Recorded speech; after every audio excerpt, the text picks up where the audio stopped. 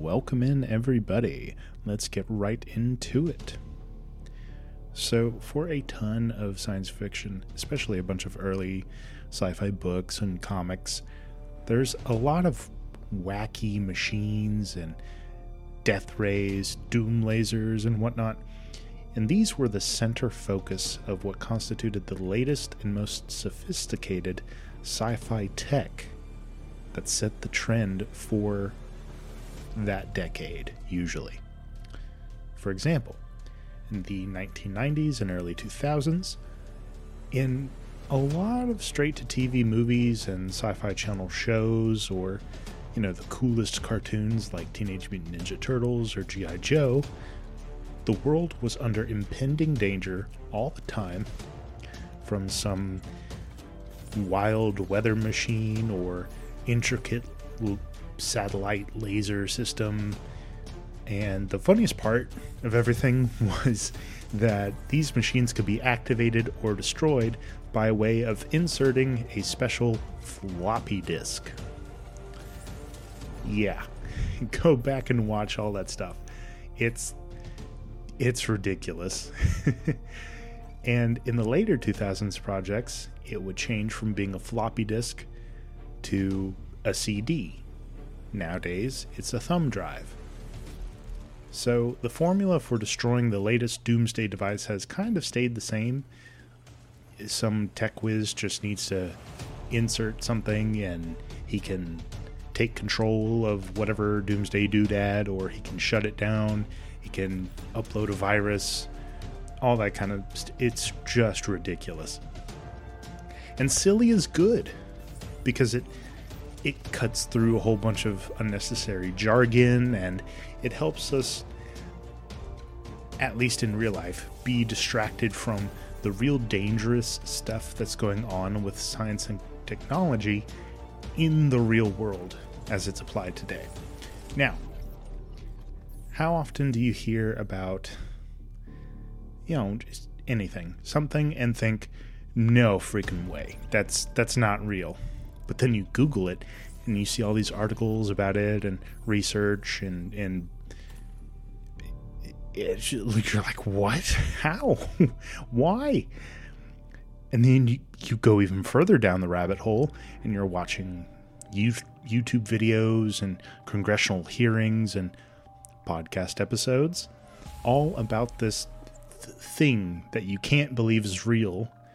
And you're like, how? How did I not know about this until now? This is wild. Now, conspiratorially, and I do this just for fun. I'm not as big a nut as I might come across as. But I'm almost convinced that things like this are kept out of view and off the regular person's radar as much as possible.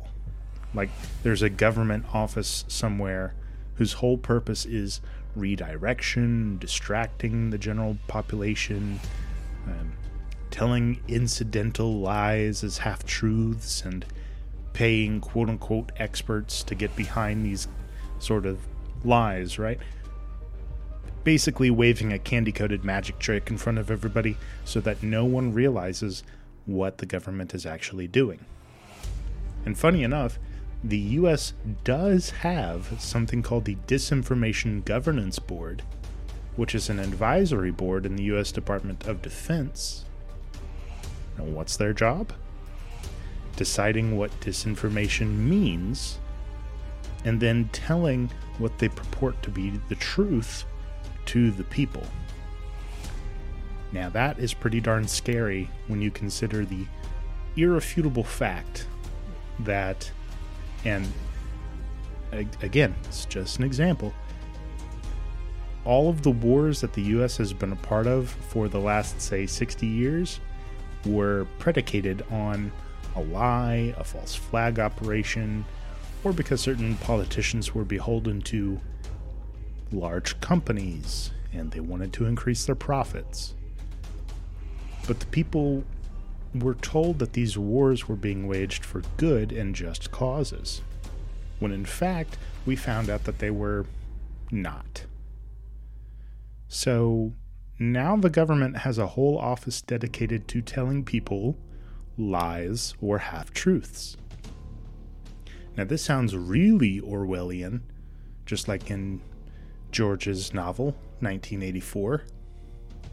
It sounds a hell of a lot like the Ministry of Truth, which was a tool of the government to directly influence what people believed to be true. Even the Associated Press, a well-respected and renowned journalism institution, commented on how little credible information there was about this board.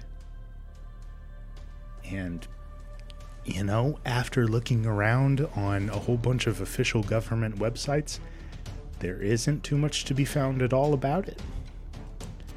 I mean, what may be almost worse is if it wasn't a government trying to influence its people at all. What would be worse is if it was just a group of super influential people or companies,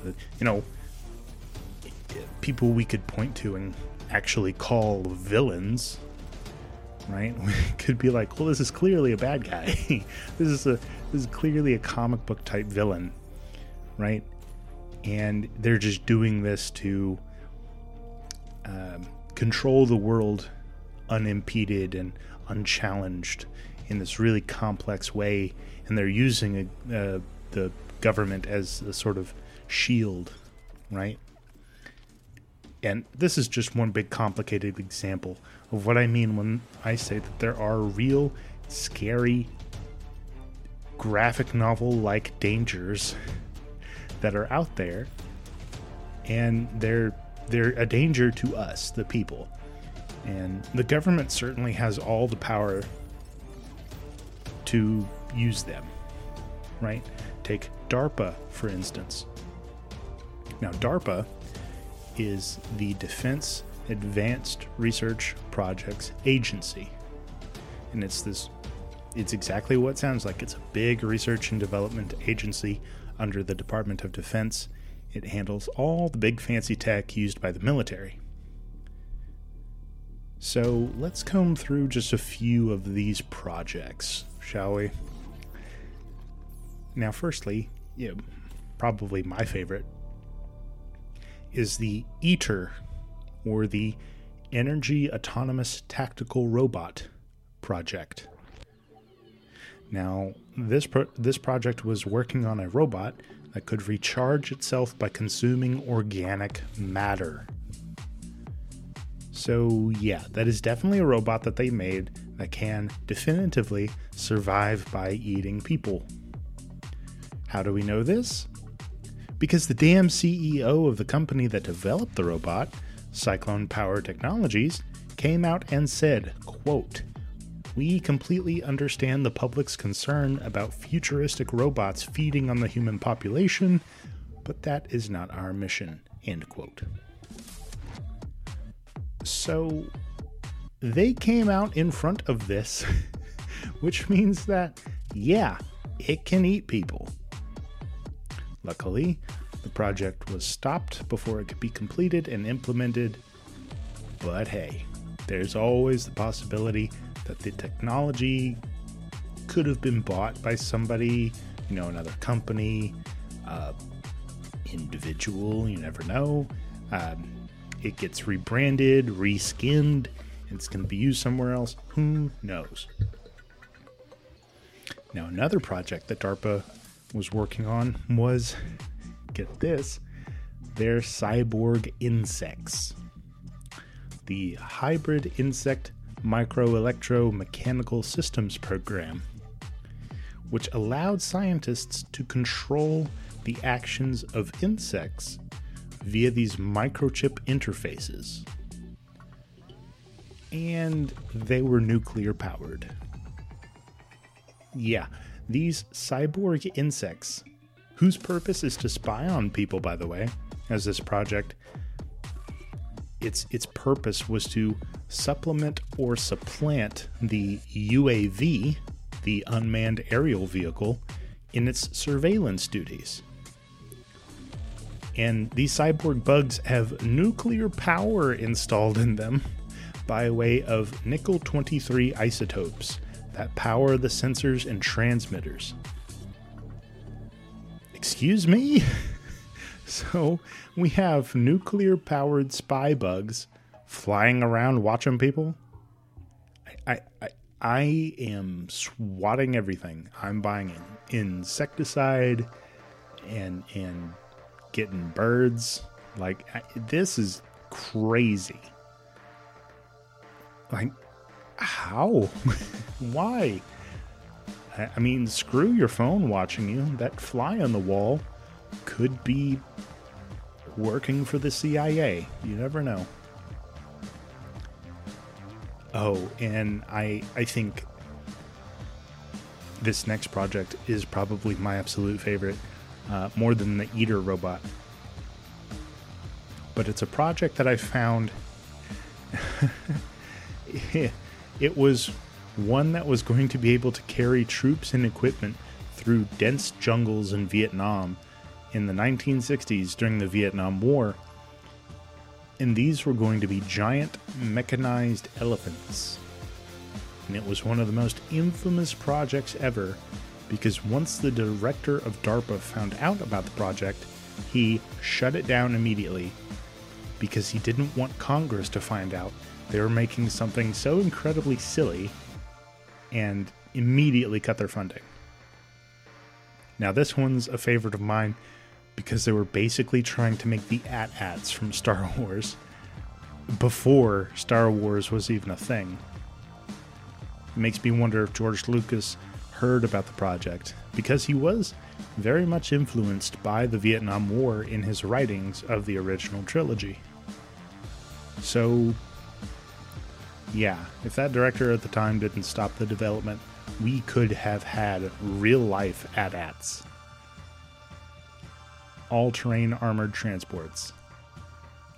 That would be so cool. And that's all just DARPA. I mean, there are things that are way scarier and more sci-fi sounding, like tech that makes editable humans, right? There's something called gene editing that we can do nowadays, thanks to it's something called CRISPR-Cas9.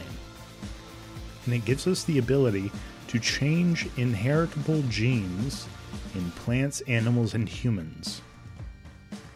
And the idea behind it is to be able to prevent disease, deformity, or mutations that could cause debilitating illness like diabetes or muscular dystrophy. But, oh my goodness, this is some scary stuff. Because if it runs wild, if some shady organization got a hold of it and then paired it with modern cloning technology that we also have, I mean, we could essentially make a subspecies of humans that are completely made out of clones, and they would basically be a slave race, right? We could actually, this is actually possible in today's day and age with modern technology. We can make a subspecies of human that is a slave race made to do the most menial of labor. Or we could grow the perfect soldiers. We could grow assassins, even politicians, right? We could get a bunch of focus groups together, figure out what people are most likely to vote for based on, looks, demeanor, vocal patterns, things that we could control via gene editing, right? And send all of that research on over to the suits, right? They disseminate it to the guys in the lab and the development department. Bam! They make the perfect puppet politician. And that's terrifying. Lab-grown, corporate-owned, operated politicians. Whew. Man, I want a bunker so bad. Like I see all these guys like Zuckerberg and Musk making bunkers and building fortresses underground, and I'm like, I need to get that. Like, I can't be on the next like space hotel, so I better get to digging and buy a whole bunch of Quikrete. Now, another banger though is killer drones that work in swarms. Yeah, because I really didn't think I needed another excuse to shit my pants. But hey, the Zhejiang University in China has certainly given me plenty of reason to. They have developed a drone swarm. So not just one small little drone, but a ton of them that work collectively. And they're designed to track humans through dense bamboo forests without a handler's guidance. So they're given this AI program which helps the giant swarm of drones track human beings through foliage. Oh, that, I mean, if that gets turned onto an urban environment, dude, we're screwed. We're done. Now, tangential to this, there's a company called Halcon, which is a precision guidance system manufacturer. Say that 3 times fast. They released their own drone swarm. It's this drone system called the Hunter 2S, and it can share information with its fellow drones, and they use this to help each other track and engage targets. So say one drone is like a mile down east and another drone is off 2 miles west. If that drone sees something, it can send it via relay to this other drone, and that drone in the west can say, oh, okay, that's where that is. All right, cool. This is how I'm going to maneuver based on this information and the pre-programmed tactics that I have. Now, supposedly, these things would be developed so that we would not need to put our own soldiers in harm's way, right? Because our ultimate end is the preservation of human life. But what happens when military hardware starts having commercial or policing utility? Terrifying, right? Now, another big, scary one that sounds a little bit more classic cartoon villainy is weather control technology. Now, there's a good couple geoengineering projects that are altering the Earth's climate all the time. Countries like China, France, India, Saudi Arabia, they all use what's called cloud seeding to influence rain and storm weather, basically, by sending up planes and releasing substances like silver iodide or ionized particles into the clouds. And while this does bring much needed rain to really arid and dry and hot areas, it can also cause respiratory issues, chemical poisoning, and tertiary geological phenomena that has some severe negative impacts on the general populace. You're basically messing with nature, and nature tends to not like that very much. I mean, this isn't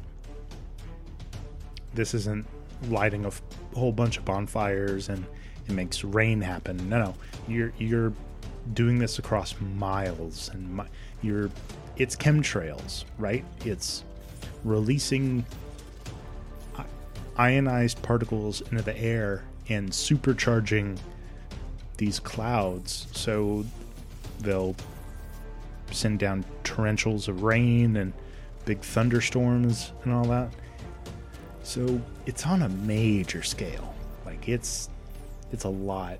So there's a bunch of consequential stuff that can happen from this.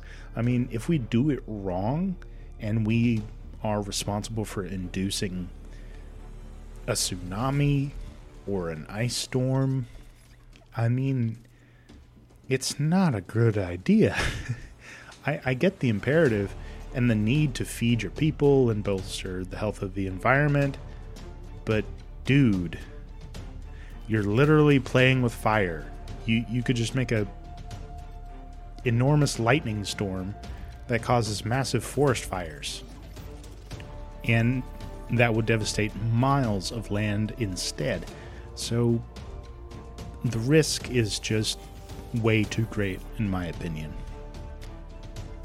So yeah, that's all some pretty damn scary stuff. And all of it sounds like it's straight out of a sci-fi novel to me. And I think most people kind of shrug these things off because they don't actually see it in their everyday lives. I mean, it's not real to them because they haven't experienced anything to do with any of this stuff. So why care about it at all in the first place? Right? I mean, that's how things become a real problem. They get out of control, and then they start affecting the lives of the general population. But by then, it's already too late. I mean, you can't stop things at a certain singularity. I mean, that's how we get Terminators and The Matrix, or a massive clone conspiracy. Could you imagine that there's this huge group of clones that are just yanking people off the street? Like, they're stealing people, ordinary people, and they're replacing them with clones that are in on it, right? And that's how they take over the world. Like, body snatchers, but they're clones instead of aliens, right? It's wild. But it's real. Like, it is a real problem. It can actually happen in real life. I mean, it's wild stuff that just sounds like a sci-fi series. But I mean, hey, Star Trek predicted flip phones and iPads, so you don't tell me this kind of stuff can't happen. Because, I mean, who knows? We didn't think for a second we would have the kind of stuff we have now 50, 60, 70 years ago. But look at where we are. But that's all I have time for today, guys. Thank you so much for tuning back in, and stick around for more Sci-Fi Unchained. But for now, live long and prosper, my friends, and may the Force be with us all.